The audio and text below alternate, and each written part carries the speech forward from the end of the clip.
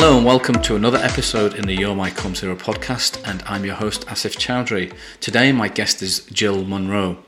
Jill has walked the walk when it comes to tough comms and PR jobs. She has worked agency side, in-house and covered consumer, charity, tech and broadcast PR. Jill has spent a decade in various roles in the BBC and has been at the eye of several high-profile storms in the press office there. So Jill's work as a coach now is focused on empowering women coming up the ranks to progress and succeed in their careers without sacrificing their energy and sanity. So thanks for joining me, Jill, and it's great to welcome you as a guest on the podcast. Thanks very much for having me. So as I like to do, Jill, before we get into the nitty-gritty of the subject matter, I'm going to ask you a few quick-fire questions. So we'll start with, are you an early riser or do you love a lie-in? Oh, lie-in, hands down. I'll never be in the 5 a.m. club. I've seen that book commented on quite a few times, actually. I'm deliberating whether to actually read that one. I am in the 5 a.m. club, but only it's just been a habit thing. So what is it about? It's interesting you say that you're not in the 5 a.m. club, because that seems to be the thing, you know, of most people in comms and marketing and leadership, that's a big thing. So have you ever been tempted to sway into that, or have you thought about it? I've considered it, and then when I was considering it just made me feel so awful, even just considering the idea that I rejected it. But I think it is an interesting one because it totally works for some people. Yeah. It's a really brilliant thing. But I think that's what I'm all about, is finding what works for you. It doesn't have to be a one-size-fits-all life that we all live. So yeah, no, I totally agree. I'm not 5 a.m. I'm more like a half 8, 8:30 a.m. club. I like that one. There's a new book coming then, Jill. I think you should write that one for all the other lie-in people. So are you a tea or a coffee drinker? Oh, tea. Cannot be a cup of tea. Any particular brand? I say. Well, interesting you should say that, because just yesterday I was considering that very thing, because I've been drinking a tea brand, which I won't name, which has a special variation of it for hard water areas, because I live in Deal in Kent, which is a very hard water area. We're not far from the chalky white cliffs of Dover, and I just think it doesn't make that much difference. I was like, why am I paying extra for my fancy tea bag? So I just got PG Tips. Okay, well, there you go. And are you Apple or Android? Oh, Apple. Yeah, dabbled with Android, but I think I'd gone too far into Apple by then, so my old brain couldn't cope with the change. So I stuck with Apple. And the final one, are you an e-booker or do you prefer a printed book? Oh, no, I do both. I'd say I'm 50-50 on this. It depends on the circumstances. At home, an actual book. Love real books. I've got a degree in English literature and have always loved to read from when I was a kid. So you can't beat a good book. However, in my maternity leave years, which were a few years back when I was constantly pushing a buggy around to make my child go to have a nap, ebooks were just an absolute godsend then, because I could be super compact and march the streets without having tons of stuff in my bag. Yeah. Sit down when she finally fell asleep on a park bench and read a book. No, I prefer. I'm a printed booker myself, and I've got into Audible this year, and I'm still commuting into the office, although it's not a huge commute, but it's nice to. I've probably listened to more books than I would have had chance to read, so it's been quite good. And it's Atomic Habits is my current one that I started yesterday, in fact. So that's going to turn me into a productivity king, monster, call it whatever you want. Let's wait and see what happens with these things. But I do just enjoy the fact of being able to consume the printed and the audio version. Definitely. So yeah. So thanks for sharing those, Jill, and it's nice to find out a little bit more about you.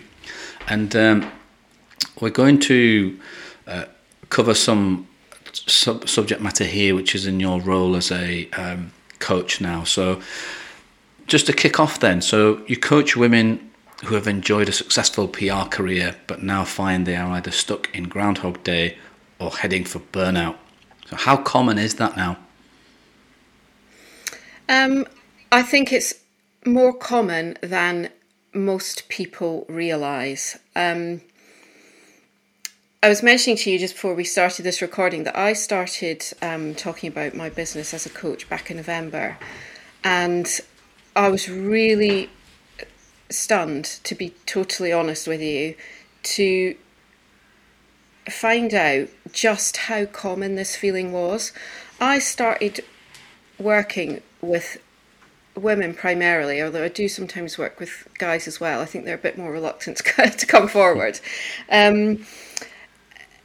And every single one of them said to me that they recognised very much what I was talking about. And the kind of things that I was talking about were, you have a really enjoyable, successful career. That is how it looks. You've progressed up the ranks a little. You're at the middle management level, something like that. You always get great appraisals. Your colleagues really respect you. You're considered a safe pair of hands. You're very creative, but something inside you is not matching up with that description. And I think so many people feel the gap between what they are delivering, and how people perceive them around them and their bosses and so on, and how they actually feel on the inside. And I think there's quite a kind of hidden well of anxiety and worry about loads of different aspects of the job. So it could be things like, what results you're going to get, how successful is your campaign going to be, are your stakeholders, cross with you, think you've not done enough. And there's this constant kind of drive in people to go, I must do more, I must be on the ball all the time. And I just think that is really rife. And from, back in my career, I was just getting people messaging me going, oh my God, I can't believe you're talking about this, because it's definitely true. And with sort of client after client, I've heard the same, not the exact same story, because obviously people's lives are different and they have different circumstances going on. But that fundamental thing of being trapped in a kind of plate spinning cycle with zero time for yourself is rife. Right, it's quite interesting that the those results, which are very much a key part of comms and marketing roles, whatever part of the job in the campaign, ROI, and there's this obsession definitely with data within comms, and creativity is now in lots of cases being led by data insight, because there's a fascination with numbers. Yeah. Where creativity, the best ideas, certainly in my opinion, just come from that free time that you've got without any constraints to just brainstorm and come up with those stupid ideas, which sometimes are often the place you find the best ones. And but it's hard to do that. Within, you've got deadlines, you've got ROI to meet, you've got obviously you have budgets to work to, and you have headcount. So a lot of issues there that comms and marketers face. And I wanted to pick up there, Jill. You mentioned it's mainly women that have come to you with the odd male person. So is this? Do you think it is just a something that affects women more than men, or is it the men thing that they don't speak out on these things, the imposter syndrome, some of the things you mentioned there, that anxiety, that worry? Yeah, I think guys are a bit more reluctant to speak out, and I think that's primarily the reason why my clients don't tend to be guys. But for women, it is the well-documented issues that we all know about. The issues show up very, very commonly for women when they have got to a stage in life where their responsibilities beyond work have increased, and their free time just gets completely taken away from them. So that could be things like having children, having a family. That's certainly really, really common. Or the other thing is, I think post-pandemic, there's a real issue as well where perhaps women who are looking to move on with their personal lives and get what they want from that. Maybe they've spent the past couple of years, in a flat share just with our flatmates or living alone, and work has been the only thing that's been going on for them consistently in that time. And the other things that they enjoy in life, meeting new people, their personal interests, really have taken a back seat, and friendships have become trickier to run as fluently as they did in the past. And so work has kind of expanded to fill the space. And now they're in this position when they're readjusting and they're actually thinking, what do I really want? And they need to get work life and work thinking back into perspective of the overall picture, of their life. Or women with caring responsibilities for parents or more elderly relatives in the family. So it's women whose time gets squeezed, I think, more often. Yeah, so and you'd say that this is, why it happens so often that women feel like this. Some of the reasons you've just mentioned there. Are there any other ones that you'd put forward? What I work on with people is those are all the external factors that are going on. But the fundamental thing that people really need to think about is how they are getting in their own way, and the choices that they are making that are perpetuating a situation that they find anxiety, stimulating, or just relentless. And that's really where coaching comes in to support people. It is talking to people about why they choose to behave that way. So for looking at the examples from my own life, for many years I had all these feelings. I would be described routinely in significant crisis comms situations. I worked on the Savile story at the BBC Press Office, right, and various other things that were making, all the front pages and attracting global interest for sustained periods of time. And I think I became quite acclimatised to that level of pressure and stress, and I stopped. I just kept servicing that.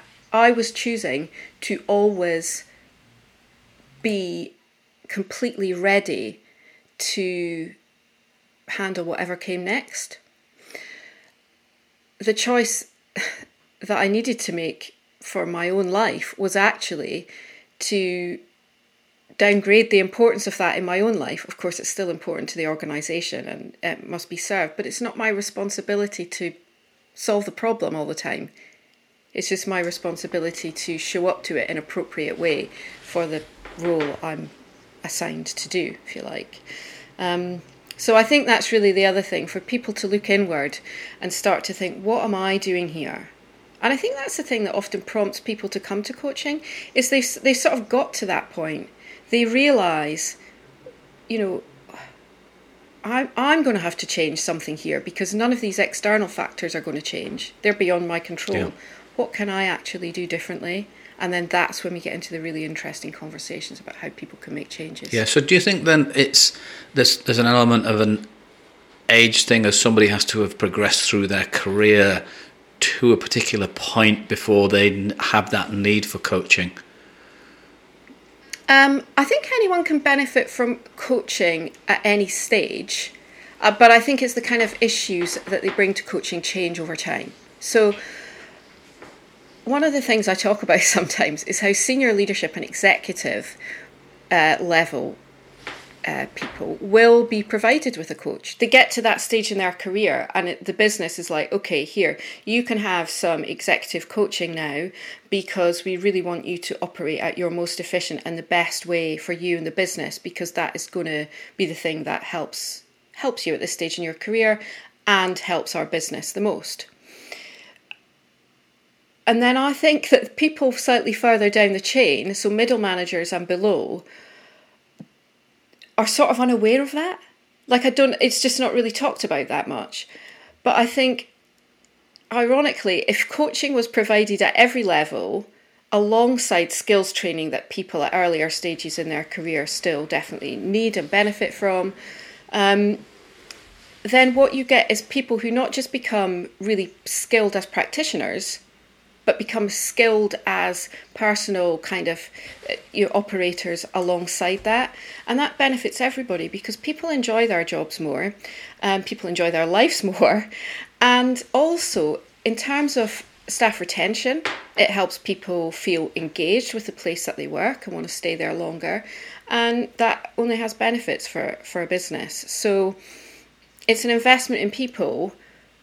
And often we've thought about that in terms of skills training. But I think coaching across the board and you just coming to that at the relevant point with whatever issues are big for you at that stage in your career would really be a benefit. Yeah, it's probably an interesting perspective. It's like you say, the coaching element comes into when it's offered to colleagues later in their careers when they achieve, like you say, we want to help you stay on optimum performance. But if it's something that's there on someone's career journey from, why shouldn't an apprentice or a graduate or a school leaver joining an organisation, you say go beyond the practical skills that people have to get to do their job, but the soft skills in effect here, the personal side. So yeah, it's not something that I've heard anyone comment on. So if there is anyone who's listening who's kind of actually doing that, I'd be interested to pick that up. And even somebody who's gone through coaching at an earlier part in their career, because I think from a generalisation, which I do appreciate I'm making here, that's what I feel that it tends to just come in later on in people's careers when budgets are available, but should it be part of the process, like you say, alongside skills training? So we've talked here about, the anxiety, the need for coaching, that people getting stuck in the Groundhog Day and heading for burnout. How do people get out of that rut or crisis that they're in? For me, where I start with everybody is looking at why they behave the way that they do, why they feel the way that they do. And that often comes from, it can come from something specific within work, like a particular issue that was traumatic for you to deal with, or a particular project that was difficult to be involved in, or just sometimes the relentless pace of things. But it always comes down to, what do you want from your life? So not just what do you want from your job, what do you want from your life? How do you want your life to feel? How do you want to feel when you are at work? And if you get those kind of end goals very clear for somebody and they talk about the things that they might want. So it could be things like they want to feel a greater sense of peace and calm in their life generally. They don't want to feel kind of frenetic and switched on and a slave to the news cycle all the time. Once we establish those clear goals, then we can look at kind of breaking the behavioural patterns that people have that have kept them in that position that they no longer want. Yeah. So it's breaking it down into manageable little things and making small achievable goals so that people can make the differences that they want to feel. And it can take them from, a situation where they've got a job that they used to love but they don't anymore, and maybe they want to get that good feeling back. Or maybe they want to move on in their career and they want to step from one level up to a more senior level. And it is about how their behavioural patterns can be adapted so that they're ready to take that step into the next more senior job too. Yeah, and I mentioned when we were talking about books that I'm listening to, Atomic Habits at the moment, and literally in the first 3 chapters, one of the things there was making 1% changes across a number of different habits. Yeah. And that's, like you say, smaller goals that you can actually, make those habit forming changes to somebody's individual lifestyle or their working methods or processes. So it's quite interesting that you picked up on that. So yeah, it's certainly interesting with regard to Atomic Habits and some of the stuff that's come out there. So how can employers support people better then with these issues? I think there's two things. There's employers who really get this, line managers who really get this sort of thing, and they can see it in their people, but they don't really know how to solve it. A line manager will often say to someone in their team who's experiencing a bit of doubt or a bit of a down spell, they'll say, "Oh, but you're great. Everyone thinks what you do is great." And they just offer that reassurance, which is lovely, but it doesn't actually support the person with practical kind of steps to make the changes so that they feel what everyone else can see. Yeah.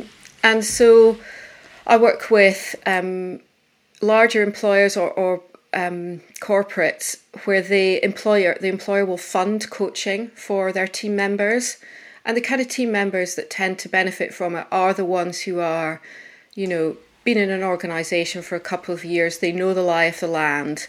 They don't need skills training now. They're good practitioners, but they just want to, I guess, fine tune and kind of upgrade the way that they feel in their day-to-day work. And I think the other thing that employers can do, and if there's employers listening to this who think, "Oh, this doesn't happen in my team," or that isn't something I've really noticed, I can 100% say to those people, that is a case of you just not seeing something because you're unaware of it. It is definitely there. I don't think there would be a single comms team around where there isn't at least one person experiencing this. So I think the onus is on leaders to swat up about it, read the books, follow the people on LinkedIn that talk about this stuff, educate themselves, and then ask the questions. Because one of the things I think comms people are very, very good at, and I was very, very good at this, is telling a story that people want to hear, right? That's why we're good at our jobs. But we can also apply that to ourselves in conversation with other people, so that the people we think may judge us, like our manager, we tell that story to them that they want to hear. And so the manager carries on in blissful ignorance. It's not the manager's fault. They've not done anything wrong, but the person needs to be, you need to kind of chip behind the protective, coating that they've put around themselves so that they appear like the perfect employee, and just really ask them. It's interesting there, as you say, that the telling good stories is exactly what comms people are about, and the Comms Hero community exists to celebrate the heroics that comms people perform every day. And the reason for that is because inherently I found in my experience that comms people are brilliant at doing that for everyone else, but for themselves, they kind of shy away, or there isn't a safe space to do that, or they've just spent so long celebrating everyone else's heroics that they've just either not got time, or they just don't know how to do it for themselves. And that's why we set up Comms Hero. So do you think as Comms Hero, as a community, why is it important, and would you recommend people working in comms and marketing to be part of it? Yeah, because I think that's one of the things that when I first noticed Comms Hero, I could tell that was a sort of movement that was quite aligned to the way that I think. And you're absolutely right. People are doing heroics, and I think some people might quibble with the use of the word hero, right? Because we think of hero as, the firefighters or all that kind of thing. But it's the similar to the way I think about the word, trauma. We think, our first thought when someone says something traumatic, we think of like a really awful tragedy. But actually, heroism, trauma, they all happen on a smaller level all the time, every day. And people can take heroic actions by just stepping out their comfort zone to, tackle a project that's really difficult that they've, been tasked with, that can think about doing something in a new way and take a bit of a risk to tell the story they've been tasked with telling. And those are, you know, little heroic moments for that person who's doing it. And I think it's so important that we recognise that, because celebrating the wins, right, which is what Comms Hero is all about, is absolutely vital, because having people genuinely celebrate their wins connects them with how they feel. And if they're connected with how they feel, then they can have a much more realistic kind of conversation with themselves about what's going well, what's not going so well, what they want to change. And it's just a complete shift away from this idea of must be perfect robotic corporate employee that's presented in a certain way the whole time. So I love it. No, that's great, and thank you for sharing that. And I'm sure many of the listeners will be nodding in agreement, as I have been, as you've been talking about why Comms Hero exists. And it's that typical Maslow's hierarchy of needs, where that sense of belonging is, we all want that, whatever it is, and this is the, you know, it doesn't matter who you're aligned to, whether it's whatever membership body you're paying membership fees to. It doesn't make any difference. Or if you're not part of a membership body, if you work in comms, and that doesn't have to be directly in comms, because we also have a saying, you don't have to work in comms to be a comms hero. So that, you know, we've got people in the community who work in frontline services, or who are people who work with customers and understand their role as a brand ambassador as well. So absolutely, you know, it's really important to remember that. So Jill, that's been a really insightful conversation today, and I've really enjoyed it, and I'm sure the Comms Hero listeners are going to enjoy it too. So as I like to do, you know, networking and building relationships is a huge part of the Comms Hero community, and I would love for people to connect with you. So how will they find you? What are your social handles? Find me on LinkedIn. That's where I do most of my work, talking about all these issues. So I'm just Jill Monroe on LinkedIn. And my website is Jill Monroe Coaching, if you want to check that out as well. Yes, and we will add those into the show notes as well. And you'll find this podcast on Spotify, Apple, and on our website, commshero.com. And you can follow us on Twitter @commshero. If you are listening, please do leave a rating and review. And this episode is sponsored by Blink, the world's first enterprise app designed exclusively for frontline workers. And for more details, visit their website, joinblink.com. So Jill, it's been an absolute pleasure, and thank you so much. Thanks so much for having me. I really appreciate the space.